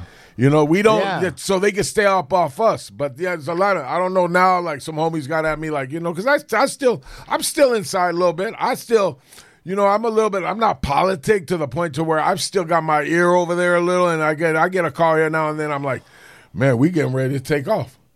Right. We getting ready to do this. We getting ready to do that. I'll be like, okay. Yeah, How all right. much did Monster claim he made off that book? I have no. Look, I got. They said that he made like 900 grand. Yeah. And he said that he got like after everything was paid for, he walked out there like 600,000 or 700,000. He said, Right. which wasn't shit. Right. It was the number was that high. Yeah. Well, for you know, sure. the new African community or whoever he was involved with, he needed some people, some more structure. Monster needed structure in his life, like a money manager, to take that funding that he had made off that book, right? Because we don't know what comes in between. And you know who else got that same amount of money? Who's Did that? nothing with it. Blackbird. A whole bunch of people from the Rampart investigation. That one, that settlement with the Rampart Yeah. station. Like, I can't tell you one motherfucker, excuse me, I shouldn't cuss, and I take that back. One individual who took that money from the Rampart scandal. Blackbird, we talking about you. Blackbird's probably listening. There they go again, running my we name. talking about you, Yeah, Blackbird. we're running my name through the mud. Big Lep and old Lucky over there. What's this West Side Blackbird? You know how we with it. Yeah. So now... Right, Dragon, rest in peace from Clanton. Dragon, they gave him the settlement. They found him the same way they found Monster in an encampment, but he was in the hotel. Shot. You got the heroin needle hanging out. Fucking, abundance of fucking cracking heroin on the table, man. Right. OD. So was that money good for him? No, it wasn't fucking good for him. That's gangster Chumahan. Just so the listener knows, fucking Chumahan took a shot of C4 straight in the throat with no straight in his water. face. He's about to drink some water. He fucked his face with the and fucking the only scoop of people that C4. could do that without flinching are Chumahan, Big Lip, and I know maybe Lucky could do that. No, my son can. Yeah, your son. Yeah, it's bad. And what happens, it chokes me up. They're like, what the fuck are they talking about? We're talking about we work out. Today, that's we're trying to do the right thing and work out and stay in the gym. And you take the C4, it's a pre-workout in the scoop. Shout out to Big Boy from South Strength Cartel. We got to give Big Boy a shout out. Big Boy does that. Sacramento. Yeah, he's one of the strongest individuals in the game right now. Shout out to Action Bronson. He's working out back east. He's got his. You know Action Bronson? Yeah. Shout out to Charles Bronson. No, Charles Bronson. No, we ain't shouting Charles Bronson. Oh, we He's ain't? getting smart. That fucking pre-workout. Look, he ain't gonna. He's ready. Hey, I'm starting to look. Lucky, Hey, what you everything gonna- seems like, Bronson too. What are you hey, gonna everything do? seems like a marshmallow right now. Yeah, that shit's good. Yeah, he's how many more shows you got? There's a couple. There's a couple. There's an interview. There's a long interview of Kody. They're talking to him, and I think it's kind of when he has a little bit of that money. And they do an interview on him, and they ask Kody about everything. Yeah. Just take us through life. And I gotta say, as crazy and as outlandish or what anybody might think, I'm listening to this guy talk and make sense of shit. And everything he says makes sense to me. His whole get down. I get where he's coming from. It makes sense. And the way he was calling it and calling people out and saying the way it was, he's absolutely right. I like the guy. I read his book. I found it interesting. It was an easy read. What's actually challenging because he's dead now, right? 57. 57. Right. What's challenging for a guy who's been in the neighborhood, who's gotten some status, gone through the system a couple times, and is really facing sobriety? Well, I first want to say this. He self-admits that he had a drug dependency problem, drug and alcohol problem. Yeah. He was never able to get under control. So he's the first one to speak on that. Right. Did he speak on that? Oh, yeah. They admit it. Cool. But because they say in those programs, if you don't handle that, you're either gonna end up institutionalized, dead, or crazy. Right. Right. Right. It's a progressive disease, and so we know which one his maybe if he never got a handle on it. I don't want to speak on it. he got all three of them. He had all three of them. Listen. Right. Listen. He was just bound that the last one's going to happen. Right. Hey, look, he wasn't no joke. But we ain't gonna talk on what drug of choice he liked. But I'm not saying But what no, he you did good on that. But look, I'm gonna show you even better. Check this out. Thank you. Check it out. Yeah. Lucky and I. Yeah. right? We had the opportunity to be in a situation, right when that book came out, right? And we were in a situation when that book came out, right, where we were in the situation where it wasn't supposed to be in our hands, because if that book is circulating, I don't even think that book is like that book that George Jackson and them wrote, Blood in My Eye and the Soledad Brother.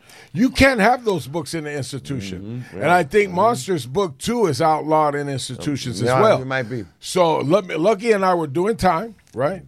And we were in a situation, right, where there's an individual that we know real well, too, that also lost his life. His name was Black Dog from 111. Yep. And Black from 111, he was like I consider him like I'll say this today. He was like my homie even in the joint. A lot of motherfuckers are listening like, how is a Crip gonna be your homie and you're a Southsider? Well, it doesn't matter how he's my homie and I'm a Southsider. Right. We ain't labeling shit at this point. Right. Right, because of the fact that we grew up in the same, and I walk the same territory you walk, and I'm not afraid to walk into your territory, and you ain't afraid. You sure the fuck ain't afraid to walk into my territory, because we're having money at the end of the day, and it's all about money. And anyway, they slid the book out, man. It was like, and I'm looking at the book, and I'm like, damn, how'd you get that?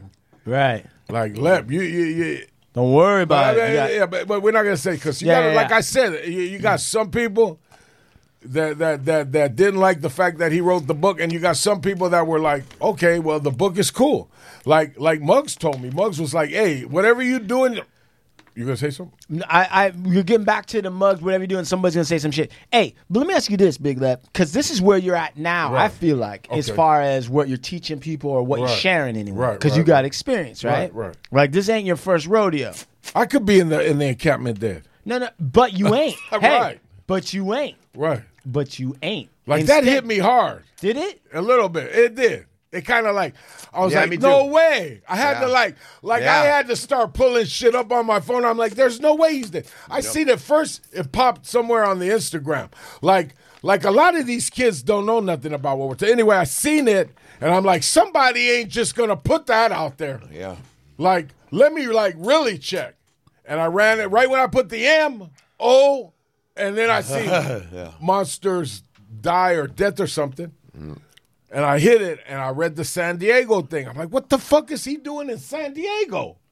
Right. Like, what the fuck is he down there? Like, I thought he might have been still incarcerated that's how crazy his story is. But what ended up happening probably with him, I'm assuming, what ended up happening is the way it is now with the COVID and everything, he probably ate his parole number up. No more supervision, no fucking under the gun. And he got that freedom. Yep. And maxed out the we're not going to mention like hey, but okay, so go. All right. But now you're in a different kind of encampment, which is an encampment of snacks and fucking peanut butter and shit like that. Now you're clowning. We're a little bit. Hey, no. Listen. Right. Rule 69. Right. We can't take ourselves too serious. Right. All right. We gotta keep. You're right. I'm in that. Right. In the easy like. Right. But so coming from Steve and you, right, institutions, right, neighborhoods, and addiction, right. What do you have to face today that's going to keep you, at least on a daily basis? Like, what are the challenges for people in that same scenario to actually adopt or embrace a sober life? To be honest? Yeah. I have to be honest. Let's do it. All right. For gang members like myself and guys like Monster, it's like there's no black. It's no gray. You can't, it's the right. You can't ride the fence. It's like you can't straddle, man. Yeah, like that's really what that's about. Like I really truly believe that there was a time in his life. It wasn't when we were in the Tarzana Treatment Center time. Because I could still see in him that he was still. Right. You got to remember, somebody with that holds a monumental ego, or somebody who's like serious, like the not. It's not whether it's negativity. It's more like the positivity of you're a ghetto star, man. Every time you hit the bricks, and it's also a challenge to where. Like we don't really know what happened. Like Monster could have been going down there into his hood, and there could have been some disagreement. Right. Like, we don't know, what the book actually pronounced. There could have been some people that mentioned in the book, because low-key, I heard, You know, like behind me, you're like, hey, you know what? It was, and I was like, whoa. You know, like Right. It had that big of an impact of influence. And if you look into it, there's some people that might have thought, you know, hey, you know, this ain't, because I'm doing the same thing right now. Right. You know, and I have to call people up before I write a line. I'm letting them know, hey, can I go this way? They go, you know what the fuck you got to do, man. There's certain things when you get up to that point, you can't talk about that. When you get to that point, you cannot discuss that. And so I'm sharing as a personal experience what I went through. Right. I have to do it in that nature. And I'm also honoring the fact of the code of the institution, the state prison, you know, that let me walk and do my time outside of a fucking not piecing up or going sideways, or as we'd say, like Lou Reed says, take a walk on the wild side. Right. And you know, I have to fucking like, yeah, it's a joke, because he can't talk right now. He's not going to talk. He knows nothing about what we're fucking talking about. Right. Just let me paint a picture. Hold on. Be quiet, bro. Hold on. Let me paint. Hold on. Let me. This is respect for the listener. Let the listener know. Okay, so listener. This fucking asshole. We've got Big Lep. He's in all black. He's got a black do-rag. He's very serious. He's talking about shit that he knows. He's very tanned. He looks healthy. He's amped up. His tattoos are out. After 3 shows. All right. And exactly. Yeah, we're on our 3rd show. I know. And right next to him is Schmitty, who looks like a walrus that has not been in the sun for at least a week. And he's got Snyder's family-sized pretzel sticks. And he's got a handful of them. And he's holding a big vape in the other. Yeah. And he's nibbling on these little things he's like a manatee. Yeah. He's like a Big Schmidt is like a little soft manatee down in the bottom eating his. We've had him hostage a lot of hours. So while Big Lep is talking about codes and how to stay alive and how to show respect, fucking I got Smitty nibbling in the corner. I got Smitty crunching in the corner, and I got Sean over here watching it like it's a fucking comedy movie. Yeah, I think I'm in the middle. What I have seen. Here's what I have seen from situations like that. When you're coming like. And I'll even put this on Lep or even a Black Dog or like people that have made it through that and like have a reputation in the hood, have that type of reputation. Right. And maybe like these guys are smart enough to know that life kind of maxes out at a certain place. Right. And what's it going to be? And some guys get on some real militant thing. You know, and some guys get on some real, like, they go soft the other way. It's going to be, I'll surrender it. I love, I'm about, you know, and whatever you want to do. But those choices that are made, I think, like, by that point in time, you got a lot of people looking at you. And what they want to see is that you're true to something. Yeah. Right? Yeah. Because you were so true. And if you should kind of, like, wobble or you're fucking talking about this and you're doing that, or you're not part of the game, but yet you're still fucking hitting licks on the side and like it's just all going to catch up to you. I think different things I don't know for sure, but I think there were things in life that kind of caught up with him, exposing a little bit, maybe speaking on, you know, having 1 foot over here, 1 foot over there. You start looking real weird to people when you start doing that shit, right? Right. And I think that like the drug thing bit him in the ass. Like, it might not. Well, we don't know. Like, we don't know that. We don't even know if it was fentanyl. But let me show you something. I'm gonna explain to you. So I had like you. I go. You hit me up. You're like, hey, fucking. I asked you. I go, hi, because I think didn't you give me the information? No, I said I know. I called you and I go, how do you think he passed away? And Lucky told me, I think he had a stroke. That could have happened. Because at my age, that's why I changed my diet. I'm not eating bullshit, no fast food. I don't want to have a stroke. That's what you don't want to have. I don't want to have a fucking stroke. So I got to discipline myself and not fucking eat fucking sweet rolls and honey buns and chocolate chip cookies at 2 o'clock in the morning until I can't move. Right. And fucking like, so I don't want a stroke. And, you know, and I'm not, you know. Let me ask you something. Let me just say this real quick. All right, so just off subject to Schmitty right now. Right. I'm not tripping on him. No. Schmitty, let me ask you something real quick. So do you, and I want you to try and be as honest as possible. Do you have a fear of dying? And do you have a fear of suffering, dying a suffering death? There's two different things. I have thought of that because I've been in like when my back went out and I had to have people carry me. Right. You were you were incapacitated and you needed help. He was crawling. I thought if I'm going to be like this the rest of my life, I'm going to take my own life. Right. Why? Right. Crawling across the ground. You got fucking medication. Okay. You just suffer with medication. So let me ask you this. So we'll wipe your ass after a while. Well, me and him, right, and Esteban and a couple other people I know, we're like trying to eat healthy because we're knowing motherfuckers are like killing over at their daughter's fucking wedding. Right. You know, having a stroke all alone somewhere. Right. You know what I'm saying? How about Weddle? Dying out. Right. Look how Weddle died. Oh, dude, and it's scary to us, but we know that drugs and your eating habits and things like that. A lot of people are dying because of the way they eat. They eat themselves down. Do you think of any of this right now? Like, are you so far in that you just block that out and you don't want to think about it? You're just no, because I'm 62 and a half. I'll be 63 in July. Okay. And I'm just wondering, how did I make it this far? But the way my life was, Schmitty? I should have been dead a long time ago. But Schmitty, that's such a you're just living okay, well, this is just it. Yeah, I don't have a lot of choice because I'm not that big a go-getter. I got a twin brother. I feel like I have to take care of him.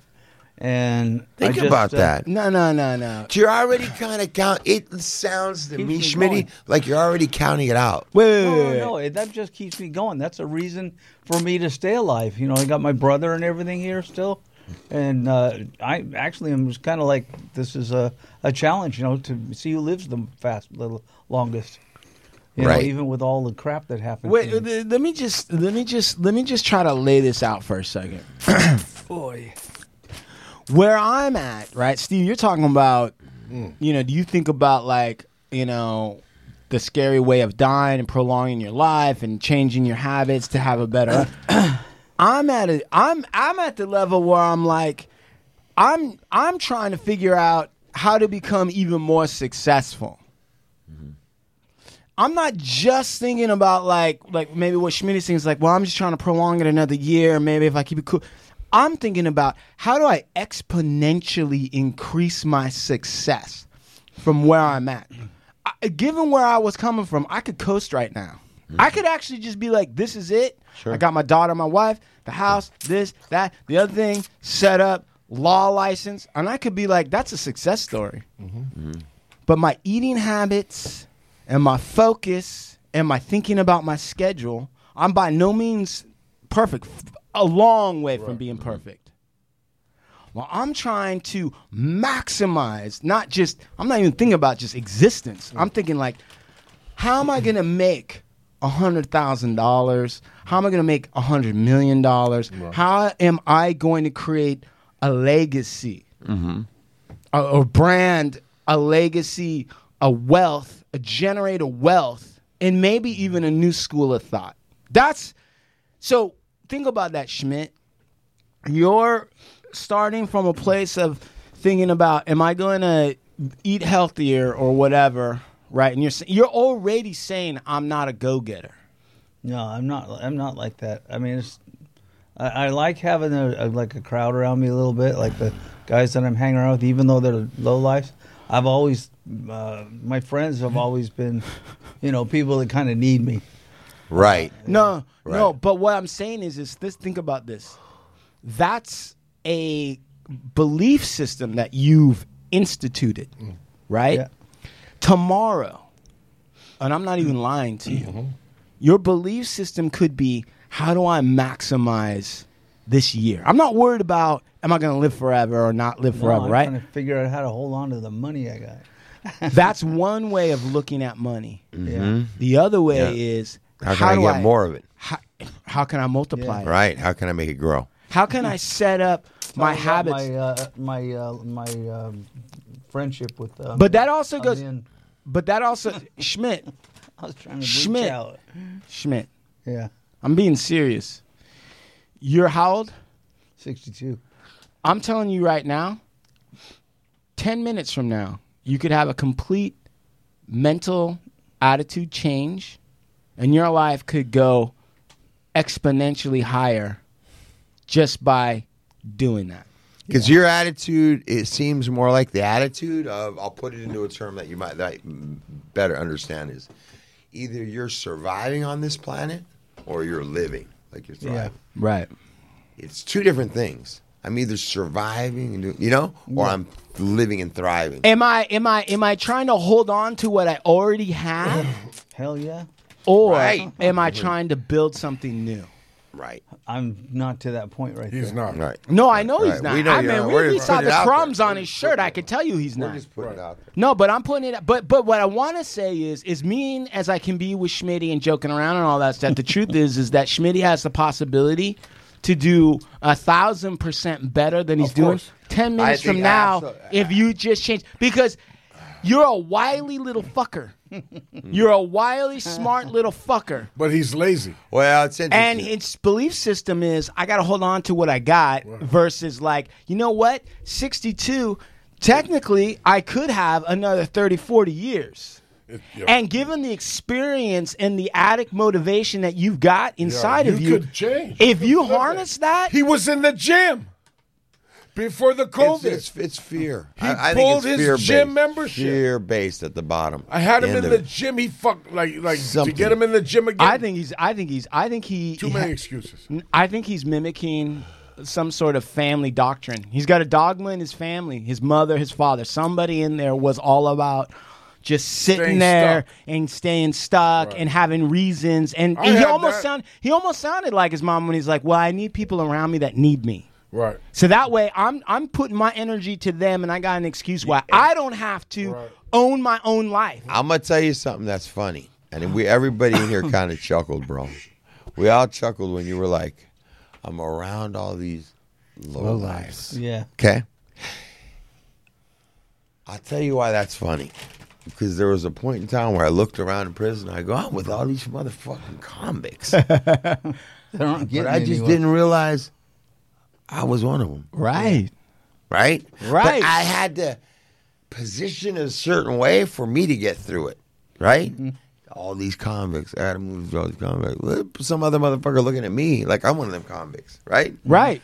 So it's interesting how we condition and how we position ourselves to see things and so that we can get through stuff. But, back to what you said, I was bringing it up because, you're a little older than me. You're a little older than Lep. And I think of things like Lepke, like, see, here's another thing. I think that Lepke's somewhat realistic in his mind about what he's done to himself. I'm realistic in my mind about what I've done to myself. Right. I'm not trying to, this guy very well might live to fucking 90. Right. He is. Right? You gotta he change. didn't do what I did. Listen. He didn't do what he did. We gotta change a little every day. Right. So you ain't changing shit. I'm trying to get this like last. You I just already ain't know getting I'm in my last seasons, Yeah. and I'm trying to live them. I'm trying to make some money and be able to spend this shit. You know what I'm Right. saying? Right. I want to jump out of some planes. Fuck some But 20-year-olds. you know what's good?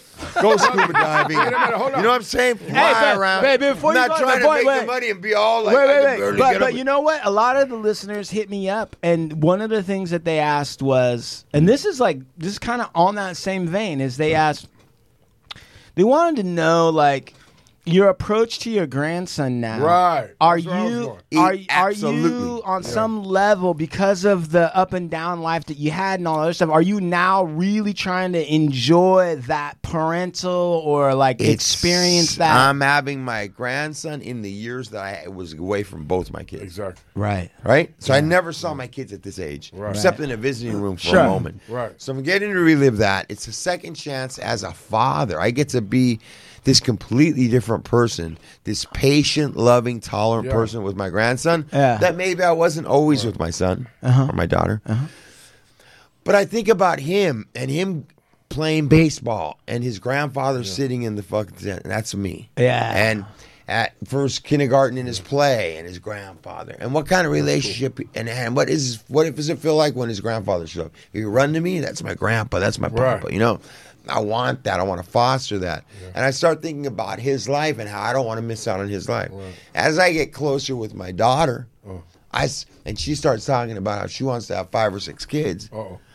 I'm thinking about, dude, I want to live to see my daughter get married. Right. Some guy I know. Yeah. I want to. She ain't in a hurry. But I'm saying is like all these things in my life today, I couldn't stay present for my own. Right. For my own kids, Imagine I couldn't stay present. Other shit was more important than these kids.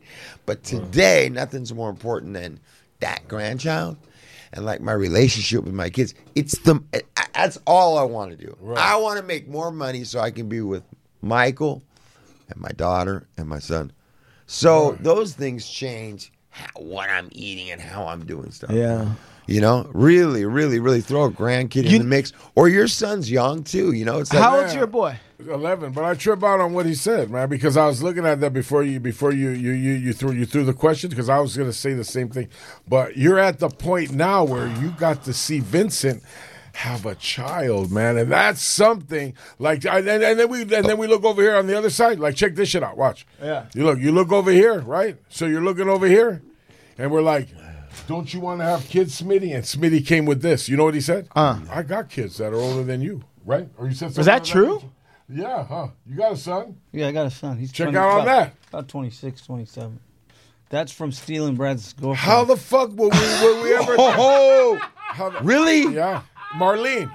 Your brother's old lady? Big shout out to Marlene. Your brother? Wait, was he married to her or just they were just? No, did your brother raise him? He took her away. He took her away from another guy, his supervisor. Oh, so he deserved it. Yeah, he had no real claim. Yeah, he was showing her off at the house. So maybe some of that of him not seeing. I didn't know she was trying to get away from him the whole time. But that, look, hey, but what type of motivation is that? That bro. You have a kid out there and you don't know where he's at. You can't see him. That's some Jerry Springer. Right. But shit. he's on Facebook. But bring him the around kid Brad. probably sees him and be like, "Oh, I don't know if I want to acknowledge if that's my father." But You never know. saying nothing Listen, bad. Right. listen. Why wouldn't he? You never know. If you're his dad, you're his dad, man. Hey, you never know if that son someday is not going to be listening to these shows, wanting to know what his dad was about. Yeah. So I look at my mom's photos, bro, and I look at those photos. I look for every fucking clue. Of course you do. You inspect every little thing of it to try and get an inclination of who she really was, right? Yeah. Outside of your mom. Yep. Right. That's Of course, exactly brother, right. Of course. You know, I'll tell you something. I do that with I have an older brother that was killed. Right. And I do that by the police. Right. And I do that stuff too, man. Like I really wish I could know how this guy, what made him tick, you know? Right. Yeah. I do too. And I look at that and I think about those things, and then I sit outside. You know, I'm not young, but I'm not super old, but I'm not young by any stretch of the imagination. And so like yet last night even, we got new patio furniture. You know, we're getting the backyard all set. Yeah, I'm starting to see fire. Yeah. I'm seeing you. You're exposing a little more on your Instagram stories. Like, ooh, I'm getting to see the backyard this time. Yeah. And I know there's lots of work going on. There is. We're building. Right, and we get to get the unveiling on your That's birthday, right? That's right. I can't wait to go. And I'm sitting back there, and I got my jar with the fucking pea protein water and the fucking frozen peaches in it. My daughter's there, and she's eating that corn.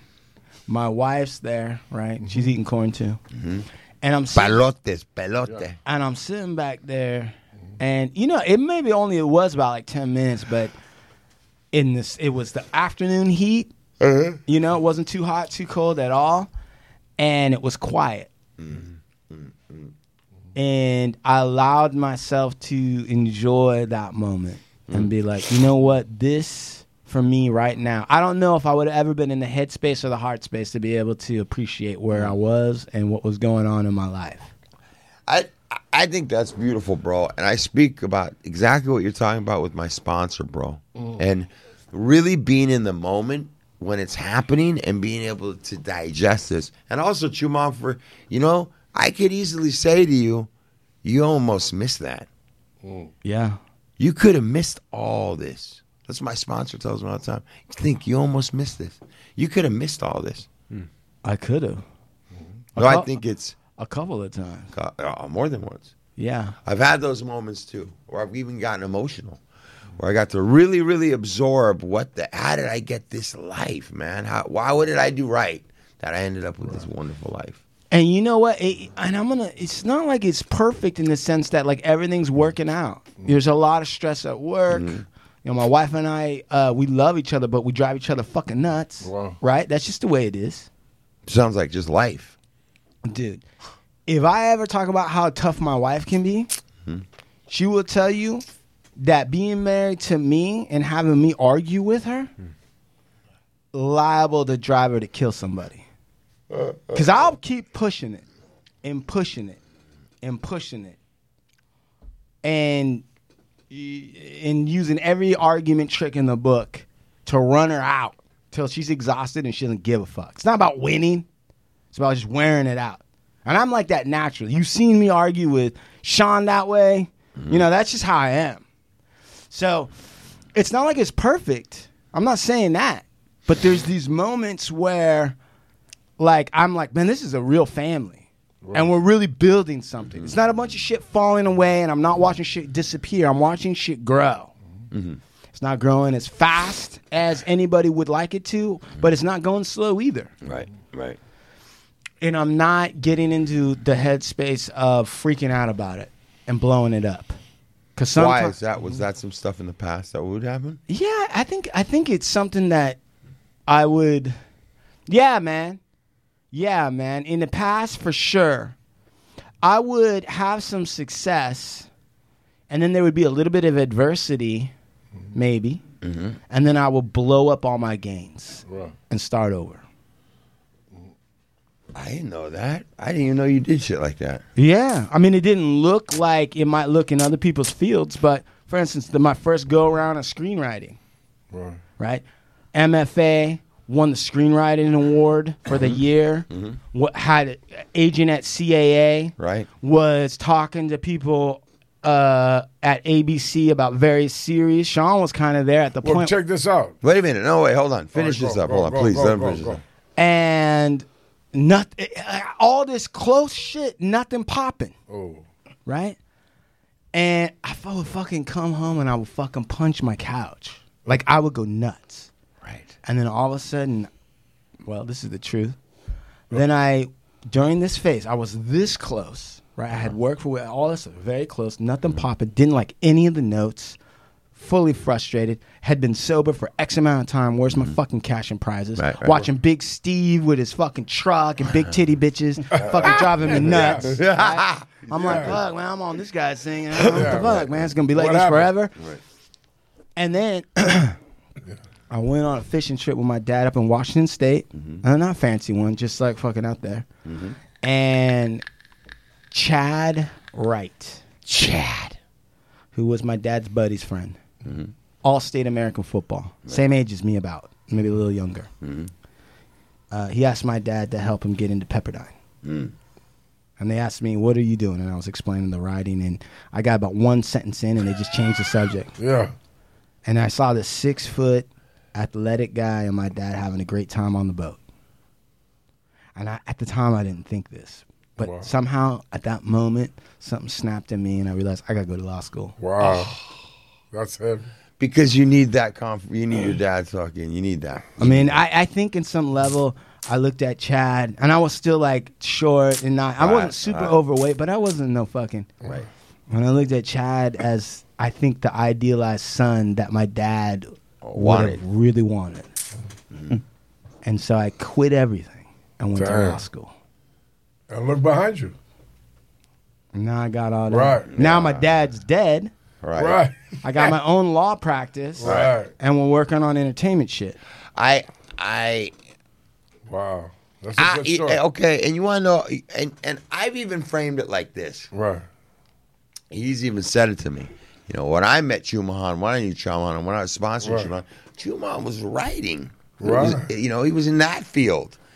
I branched off and heard a couple things, couple short conversations that wasn't working. This guy decided to go full on law school, right? Fuck yeah. And get this, and got burned out with some things over there. And as we meet up later in life, he's fully open. Now you've got a law firm already, right? Now he's fully open to developing content, media shows with a whole new vigor about it, you know? And I think it's like right on time for your life. Yeah. I think so. I think there was some things like my first marriage I was still working out in my acceptance of who I am. People, let me just say, I'm glad you're talking about this, Juman, because people think that just because I blow you up and you've done all this shit, that somehow you like sat there and did everything perfectly in line. Not even close. And it's not, man. It's not how I met. And I did not meet Chumahan that's sitting here when I met this kid. Right. Right. Yeah. That's the truth. And like when I talk about those moments that I have now where I'm like, enjoying pieces of my life. And I'm saying it's not even perfect now, but I'm enjoying pieces of it and there's a plan. Like when I'm talking about all of that, it's after a whole bunch of shit that I did. I won't even say wrong, but a lot of learning I had to do along the way. I didn't set out and do it right by any stretch of the imagination. And this is really like my second life. It's the way I view it. You know, and I've got 19 years of sobriety, and I'll be straightforward. That's the second life. I consider my second life starting maybe 10 years, 11 years into my sobriety. Third life, maybe. Right. And I don't go to meetings every day anymore. No. And be honest, I'll just be straightforward. I don't have a sponsor. Right. And I haven't had a sponsor now really for, I don't know, maybe 3-4 years. And you've been about 3-4 months without a sponsor. You had one for a hot second. I had one. I gave him. They didn't want to do the work. They didn't want to do the work. I told him straight up. I go like this ready. Ain't this. Where's well, you ain't ready? Where's you now? I told him. I go listen. I go because I'm a strict. This is a program of suggestion only. Yeah, suggestion, and you're gonna probably give him something so simple he complicated it. Well, that guy could complicate fucking water. Yeah. You know what I'm saying? I already know. It complicated. But I told him straight up. I go like, listen. Do you think you are or aren't? Right. You might not be. You might not be. No. I mean, look at where you're at. Right. But that might be a fluke. Exactly. And unless you actually are willing to come here and say that you are, I can't tell you you are. Can't help you. Yeah. You want to go experiment? Hats off to you. That's what Hats off to you. The book. I told him straight up. The book says this ain't the army. Right, the book. You ain't in prison. You ever read the book? Hats off to you. Those Hats who off will drink to you. like others. Yeah. Hats Get on off the to fucking you. program. Right.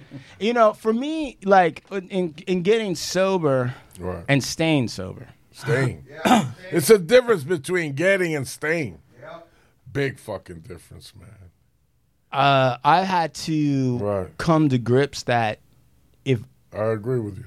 if all I ever did was not drink a day at a time for the rest of my life, and everything else was just normal, medium, I was never a superstar, then that's still worth it. It's worth it. I had to come to that place and just say, I have to admit to myself that like if I because there's nothing a drug or a drink is gonna make better. Nothing. No. Not for this guy. No. I'm the kind of guy that even if I'm not fucked up, but I'm still like in my life drinking, I'll fuck shit up. I don't have a chance in terms of actual learning and being consistent. The first thing that I ever did consistently in my life was the program. Right. Wow. That's you hear that? That's the first thing I ever did. You're not listening, huh? I'm trying to learn how to shut this off. I'm going to learn you. That was the first thing. And you were consistently drinking before you fucking did that. Listen, I would try to stay stopped for like I got in trouble in college even. We're hearing music. Yeah, Sean's feeling like we're hitting. Yeah, Sean ain't part of this program, so he's talking about a bunch of sober motherfuckers. Turn it down real fast. I don't hear no more of a this few more shit. things. Yeah. On the individual who we were talking about in the beginning. Yeah, that there was a time when he knew, because there's an old saying around here, Chumahan. You've been in the game a long time. You know the saying, and the saying is, a head full of program and a belly full of dope does not mix, bro. Right. So it's like people that are presented. I heard Danny Trejo say it one time. You gotta, if you have one foot in yesterday and one foot in tomorrow, You're pissing on today. that's what he says, man. And so there's little cliches around here that we say that you having 19 and it doesn't matter. You're doing certain things in your life that are keeping you adjusted and having you stay on the same path like a newcomer. Right. Basically, it doesn't matter. You're gonna you do it. We don't have to toot our horn. But the opportunity was there for Kody, man. It was there. The opportunity was there. I talked to him, and some of us are ready, and some of us have an old saying, the teacher will appear when the student's ready. Yeah, absolutely true. And you know what, man? There is no, at least not for me. I'm gonna speak on mine right now. Like there is no, like if you're out there listening right now and you cannot stay sober.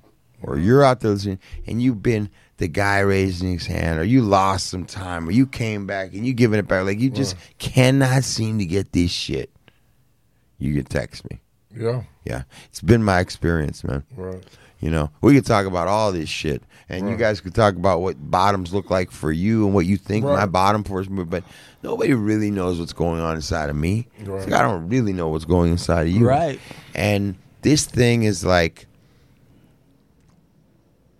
It's not, dude. If it was easy, everybody'd be fucking sober and everybody some shit, dude. That's true. And it's not, man. And for some of us, man, everybody's at a different place, man. Right. It ain't easy. Every human being is at a different place with this thing, dude. Right. You don't know when somebody's going to decide to get sober or easier. not. You ain't going to get somebody to stop using drugs, right. and you're not going to stop somebody from getting sober. Exactly. Think about that. Right. Now, wherever that hits, where it makes it the time to do whatever you're going to do, we couldn't possibly all be on the same clock on that. Do you feel, Chumahan, that it does get easier after a certain amount of time? Like at that 10-year mark, you decided you needed to do more better stuff to enlighten you? Is it easier today? Of course. There's no desire. It doesn't go through your head to take a shot of the liquor like you did the C4, right? All right, I'm going to tell you this. All right. When it comes to the substance itself, right, and I'm only going to speak on like alcohol, I don't even fucking think about it. Exactly. It doesn't even appear to me. Right. I don't even think like a football game comes on and I don't even think about beer. Right. Exactly. I really don't care. I don't care. And I'll tell you something else. You've lost all opinions about it either way. Yeah. I don't even trip on people drinking. Right. I don't say like, I'm in my... Do you keep a little booze in your house? Yeah. Right. Are you kidding me? Okay. It's a Latin house. Right. Yeah. There's a whole cabinet full of fucking rum. Right. Of what? Rum. And the Latins, when they come from Guatemala, and they're like, they love that. They want me to drink with them. I go, I don't drink, and it blows their mind. Yeah. Right. They pour you a little shot of apple juice. I'm like, I don't fuck with that. Right. And they go, why? And I always tell them at that time, like, I'm American Indian, and that's a white man's fucking shit. Yeah, and they're like, whoa, that's heavy. Oh yeah. But I will say this, man. Right. I do think how I grew up and where I grew up, that one of the gifts of sobriety is that it has made me feel like a good or a true Indian, because I realize now, like, I'm not partaking in that shit. No. And if you want to be liberated in this country, I like that. Like, you want to really be free in this country. Mm-hmm. I'm not saying you have to give up a bunch of shit, but like, think about how free you would be. How free your people would be. Think about the people in your neighborhood, Big Lep. Right. I'm not going to go too deep on it, but I'm just going to ask you this. Imagine if they could totally let go of their attachments to material goods. Yeah. Like, it really didn't move in one way or the other. You can give a fuck, right? I'm about my bond with my family. I'm about my friendships, art, right? Sure. Imagine how different life would be if you could extricate yourself from that. Wow. And so I don't think in this country you can be free unless you can at least get 1 foot off of the material aspect. Exactly. Right? I agree. You can really get out. Like, I don't know what Malcolm X was about, you know what I mean? But I feel like if you can let go of that need to try to achieve your dreams through purchases. Oh, wow. Then you would be so free to make some deep-ass decisions. And I think guys like even Elon Musk, guys like that are captains of industry, I think they've reached some point Right. where they've gone beyond, like, I'm not reaching a dream through a purchase. Exactly. I got a bigger plan, and I'm just making it happen, and I'm doing a lot of shit that doesn't look normal to other people. Right. Because I'm not on that schedule. Exactly. I'm not on that time frame. Wow. I don't give a fuck. All right. And that makes it possible. I had a meeting with an entertainment attorney 2 days ago to be my attorney on certain things, right? And he was like, how do you have time to do all the stuff that you do? I couldn't tell him.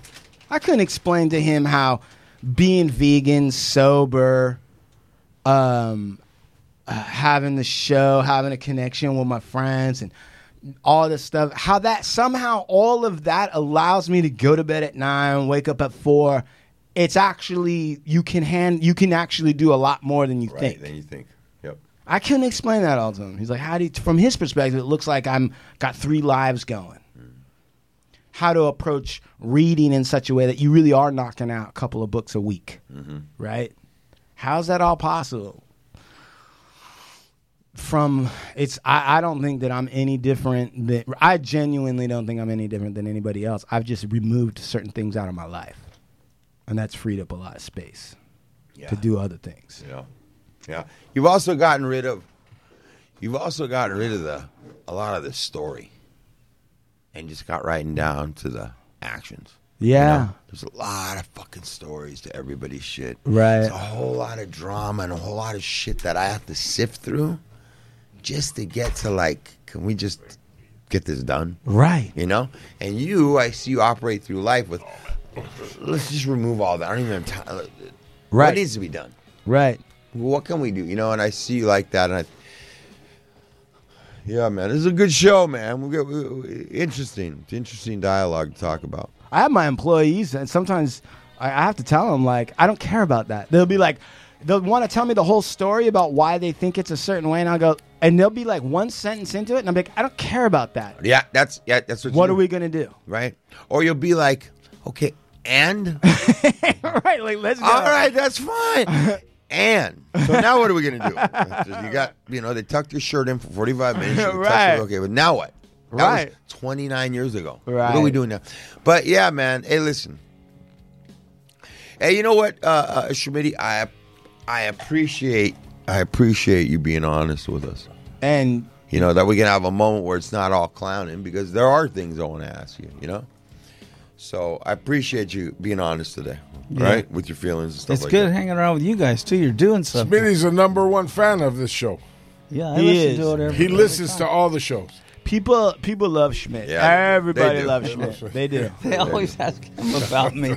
Yeah, they on my Instagram, they're like, hey, what's going on? You got to keep your hair like that, Lep. It's looking good. It looks great. Yeah, it looks good like that. Instead of wanting to talk to him, they want to.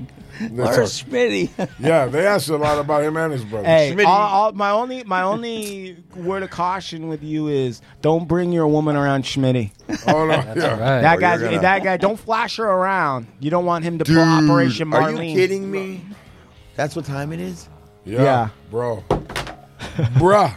I honestly only smoked like 2 cigarettes today. I only got Throw up that and like fucking twice. pack away, bro. You could do it, Lucky. I seen you do it before. You got any what kind of shout outs you got? Shout out. My twin always, Brad. Yeah. I mean Bizarro. Shout outs to Bizarro. Big Lep dog with the fucking $1 million suntan. I'll tell you what, bro. What's up with that? I'll tell you what, man. You look rich. You look rich. The only people That's a leisure tan. Yeah. The only shout outs I have, if you're out there, you're addicted, you're struggling, and you're in the community and you're not doing good, DM, man. There's another way. There's a will, there's a way. There's a will, there's a way. Shout out to everybody struggling. That's it. That's from the neighborhood, man. And rest in peace, Monster, man. Your legacy lives on, man, and we got respect for those of the people that came through the system, man. If you're listening to this in the system, there's another way. We out here. We're changing lives, and we're helping people. And if my motto is, if I can save one life at a time, I've done my job today, man. To the listener, thank you for tuning into the Hard Luck Show. Thank you for your support. And we got Sean next. Yes, Sean, how you doing? Yo. Yeah, Sean. Right on. Nice segue. Some are sicker than others, man. Some are sicker than others. Yo, if you need some audio work done, an audio CV, if you ever want to do an audio resume, if you want to do a commercial, a podcast, if you want to try out a podcast, hit me up. Website coming soon, but hit me up at info@movemental.media. I had pumpkin Shout flavored out to Clay, Oreos. too. How did he do it? He got him. All right, Ovando Bone LLP. We wear braids to court, let the tomahawks fly. Right. Big shout out to the West Side, Southern California, the United States. I'm an American Indian, but I love America too. I ain't gonna fake the funk. Don't fake. And as we say at this time, Hasta la vista. adios. What'd you forget? I was going to say, why don't we throw out a big shout out to Esteban Oriole, Soul Assassins, Cartoon Mugs, all the new stuff. Keep a lookout. Hey, Burner. Cypress Hill. Yeah, everybody. Burner, Cookies. We got to throw them. Supermax Hardware. Michael. Supermax Hardware. Silk Cloud. And a shout out to the city of Santa Monica. City of Santa Monica, baby. Like we do Termite, the about barber this shop. time. What about that barber shop? Yeah, big cranks. Everybody Cranks. from SM. Get a shout out, bro. Hey, like we do about Termite. this time. Adios, amigos. Atihuacho. Show.